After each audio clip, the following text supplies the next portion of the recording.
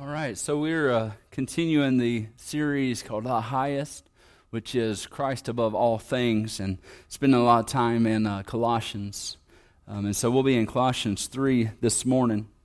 As you came in this morning, you might have noticed a little bit of different things that you've seen. We got some more signage and directional signs around the church, and we've actually moved the nursery downstairs. The nursery is downstairs so that all the kids is on the same level, and it's a little bit more secure. There's a check-in downstairs, and just a lot of great things is happening.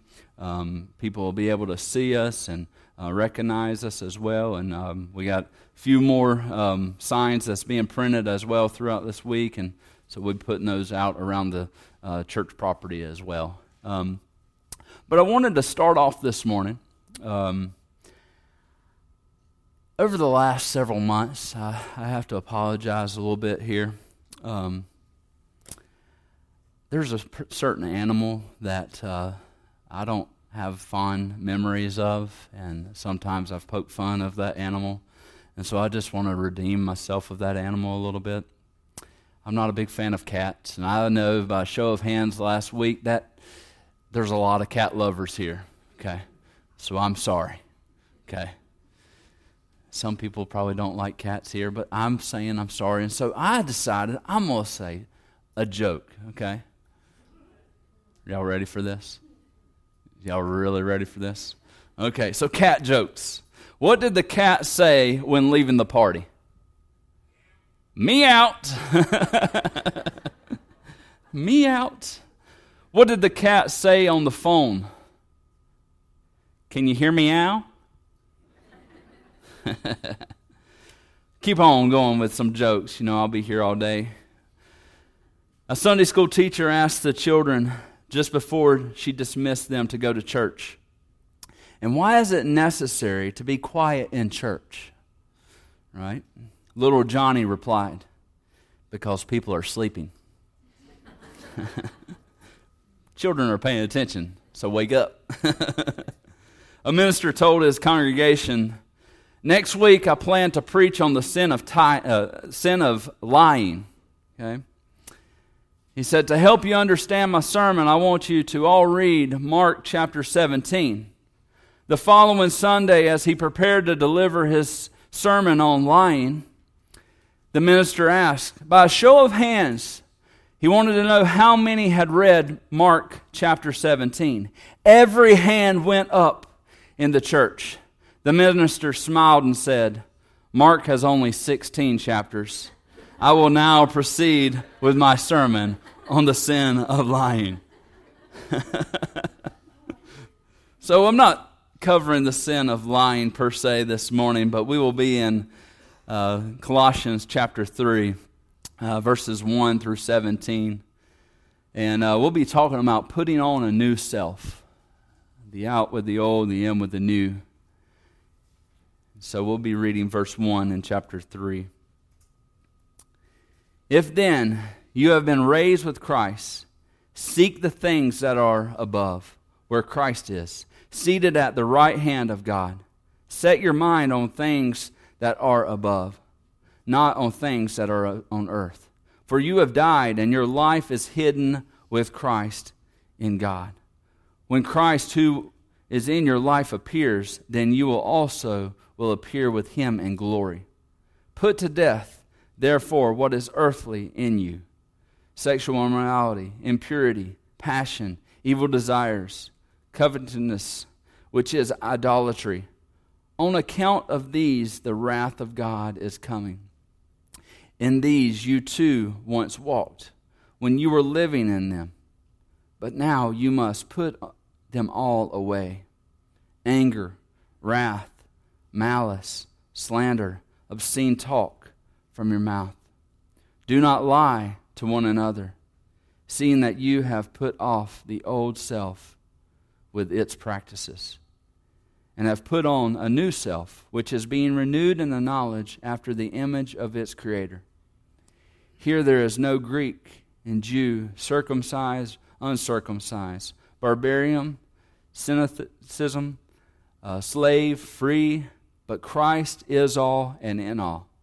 Put on them as God's chosen ones, holy and beloved, compassionate heart, kindness, humility, meekness, patience, bearing with one another, and if anyone has a complaint against another, forgiving each other, as the Lord has forgiven you, so you also must forgive. And above all these put on love, which binds everything together in perfect harmony. And let the peace of Christ rule in your hearts, to which indeed you were called in one body, and be thankful. Let the word of Christ dwell in you richly, teaching and admonishing one another in all wisdom, singing psalms and hymns and spiritual songs with thankfulness in your hearts to God.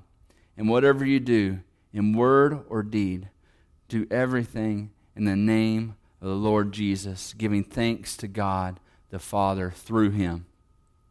This morning I want to start off with one word. I want y'all to say it with me. If. If. If, he starts off this text. If, then you have been raised. That is a big if, one of those ifs that you better answer in your life. If you have been raised with Christ. If a person is raised with Christ, then something dramatic happens in that. There is dramatic results. Life change happens, and it follows that commitment. Whenever you answer that if, your life is changed. Last week we talked about how, we can live by list and we can live by religion and all these things of doing such and such and don't doing such and such. But that doesn't save you. But if you are risen in Christ Jesus, then your character changes, your attitude changes, the things that define you changes, but it changes from the inside out. The inside out. Who you are in Christ changes what you do for Christ. I'll say that again. If anybody's taking notes, write that down. Who you are in Christ changes what you do for Christ. See, we are people of the resurrection. When it says that if you have been raised with Christ, that means that you understand what Christ's death, burial, and resurrection truly did. It wasn't just a salvation, right? Just saving you from the sins, but actually conquering death and defeating sin once and for all, and raising up from the grave, and us getting to experience life and life everlasting because of resurrection. So yes, we are people of resurrection. What is the result of resurrection? It's life. Life, eternal life. Death no longer has a hold on us. Death doesn't define us. Death isn't who we are any longer. The things that we do doesn't bring about death any longer. We are alive in Christ Jesus, our Lord. We get to experience glory. And so this morning I have 3 words for you, and I'm going to call them 3 G's. And no, not 3G network. Actually, that's outdated. If you got a 3G network, it's kind of slow, all right?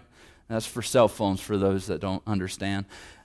But I'm going to say 3 words to you this morning. That is glory, garment, glory.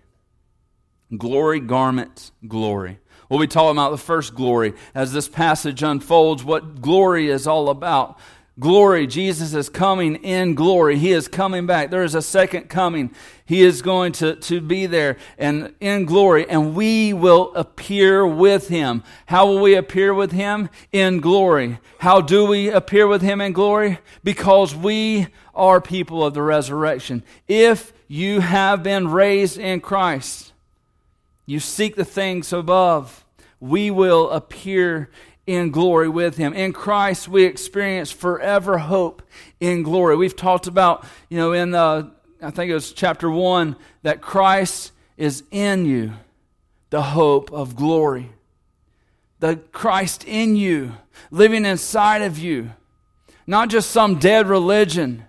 Jesus isn't a dead God. No, He rose from the grave. He conquered the grave. He defeated sin, defeated Satan, defeated the powers, the rulers, the authority of this dark world. And we are brought into the kingdom of the light. And we get to experience glory. We get to experience heaven. And we've been singing about it this morning. One day where there will be no pain, no more cancer, no more sickness, no more tear, no more sadness, because we will be with God, glorifying Him forever and ever. So where is Christ right now? It says He's seated right at the right hand of God the Father. Right now, Jesus Christ, who raised from the dead, isn't just floating in the sky somewhere. He isn't just waiting for the second coming per se. He actually went up to the throne room with the God, our Father. He's seated at the right hand of the Father. Actually, Scripture says that not only that, but the earth is His footstool. What Jesus did on that cross, what He did by leaving that grave, He brought heaven to earth, and He made a way for us to experience glory forever and ever. And I'm not sure if you've checked your pulse. I've asked you to check your pulse this morning, but we're talking about glory. We're talking about glory this morning. Glory is going to be amazing, but I'm not sure that y'all are aware of how great glory is. It's not just a word. It's a place. It's a person. It is being there forever and ever with God. We are to set our mind on the things above, not the things of this earth. Now, it's not saying that everything on this earth is evil, because there's things that are on this earth that is good. Water is good. Now, when we pollute it, it's bad, right? But there is things in this earth that, yes, it's good, but we don't fixate our eyes on the things of earth. We fix our eyes on Jesus. And where is Jesus? He's at the right hand of the Father. Where will we see Him next? In glory. So we fix our eyes on the things above. There's a quote that has been said, and I've used it, and I will continue to use it because I get the main point, but I want to unpack and give a little bit of rebuttal to this. It says this: some people are so heavenly minded that they are no earthly good. You've probably heard that. You're so heavenly minded that you're no earthly good. I want to put a rebuttal to it, is that if you truly understood glory, if you truly understood heaven, then there is no possible way that you would be any earthly good.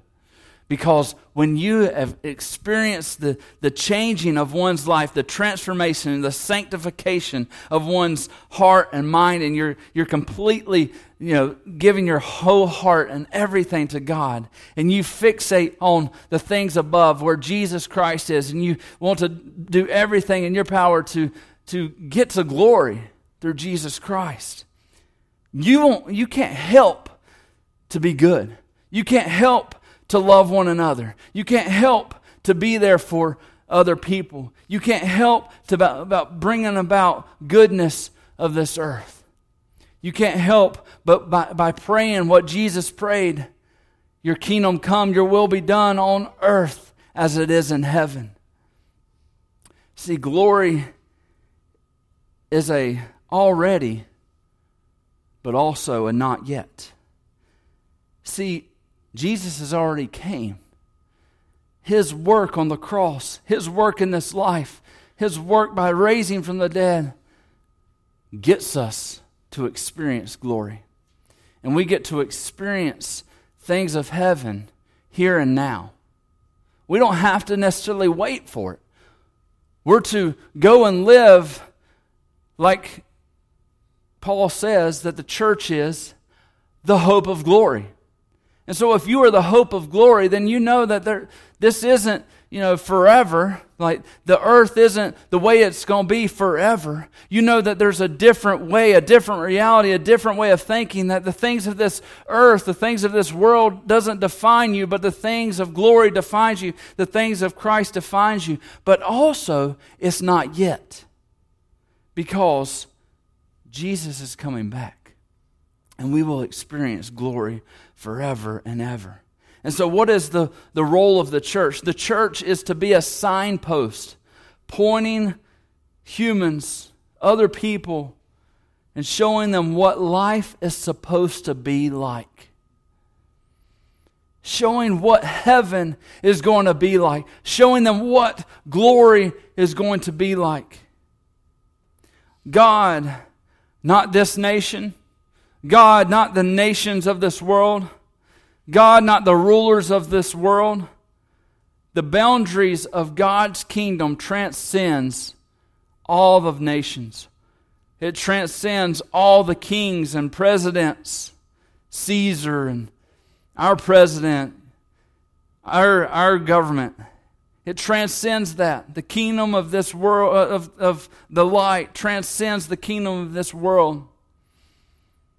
The main political task of this church and the Church of Jesus Christ is this: the foundation of people who see clearly the most costly of discipleship and are willing to pay the price for it. We are called to go out into all the world, not just Eden, not just our little circle here in this section of Rockingham County, but to go all over and make disciples who make disciples who make disciples. It's the cost of discipleship. The apostles got it and were willing to give their life for it. The early church and many of the martyrs understood it, and they were willing to give their life for it. Why were they willing to give their life for it? Because they died to self. And may we die to self. So you heard glory, now garment. We put on a new self. We are bought by not our own ways, but we are bought by Jesus Christ. And He clothes us. He clothes us with righteousness. We put away our old self, and we put on the new self that is in Christ. The old ways that used to define us, the things of this world no longer defines us any longer, but the things of Christ defines us. We are no longer sinners saved by grace. I hear that often, that, hey, I'm a sinner saved by grace. No, I was once a sinner. Now I'm covered by the grace of Jesus Christ. We are still able to sin, yes, of course. We have that choice. But through Jesus Christ, we can overcome sin and be completely sanctified because of Jesus Christ and what He does in us and through us. And so verse 5 through 6 says this, that we are to put to death the things that we used to walk in, the things that used to define us, the things that used to put us under the wrath of God. We are to put those to death, the things that keep us from truly loving God, like sexual immorality, like impurity, like passion, like evil desires, like coveting, like idolatry. All those things we are to put to death. We are to put away these things that keep us from loving others. That is anger, that is wrath, that is malice, that is slander, that is obscene talk, that is lying. I don't know if you see that, but we are to do these type things that keep us from loving God. But then there's also things that we need to put away as well that keep us from truly loving our neighbor and loving other people. And we are to put on a new garment, a new self that is made in Jesus Christ, through Jesus Christ. Verse 10, it says, we are renewed into the image of the Creator. So we are to put on compassion, kindness, humility, meekness, patience, forgiveness. If those things don't really start to define you, then you're living for your old self. You might halfway have on that garment, but halfway won't cut it. We are to take off the old, to get rid of that garment. Jesus Christ, through His power, through the power of resurrection, gives us that ability. And we are to put on a new self that is clothed with those type things. And it says in verse 14, above all, put on love.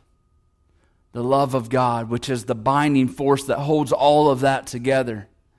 And you might be thinking, hey, I've tried to do this, I've tried to do that, I've put on kindness, I've done this. The reality is, many of us might be doing those type things, but we truly haven't put on complete, sanctifying, perfecting love that comes from God the Father, which is the binding force, the glue that holds it all together. A lady went to a pastor and said this, I won't be attending church anymore, which pastors get that from time to time. And he said, well, may I ask why? Of course, we always want to know why. She said, I see people on their cell phones during church service. Whoa, wow. Some are even gossiping. Some just aren't living right. They're just a bunch of hypocrites. All right. The pastor got a little silent. He said, okay. But can I ask you to do something for me before you make your final decision? Please? She said, what's that? He said, okay. Take a glass of water and walk around the church 2 times and don't let that water fall out of the glass. She said, yeah, I can do that. And so she began. She came back and she did all that. She came back and said, I'm done. He asked her 3 questions. Did you see anybody on their phone? Did you see anybody gossiping? Was anybody living wrong? She said, I didn't see anything because I was focused on the glass, so the water wouldn't fall out of it. He told her, when you come to church, you should just be as focused on God as much as you are on that glass, so that you won't fall. That's why Jesus calls us, says, come and follow me. Jesus didn't say to go and follow other people. He said, follow me. Don't let your relationship with God be determined by how other people relate with God. May we focus on Jesus Christ and Jesus Christ alone, for He is the one that clothes us. Don't focus on other people. Sure, we all don't have it all together, yes. But let's focus on Jesus. For Jesus is the perfecter of our faith. He is the one that changed us. He's the one that will be there in glory that we will be appearing with. Don't miss heaven because you're so fixated on other people's sin, when you don't look at your own plank that's in your own eye, like Jesus puts it. Then lastly, glory. Glory. You've heard me say this before, and I'll say it again. One of my life calling is this, to make Jesus famous. To make Him famous with my life. To point people to Jesus. Not to put me on a pedestal. Somebody jokingly said the other day that, well, where's your face at? Why ain't your name on that sign out there? Because I don't want people to see Dustin Wilson. I want them to see Jesus Christ. Verse 17, it says, do everything for the glory of God. Not only on Sundays.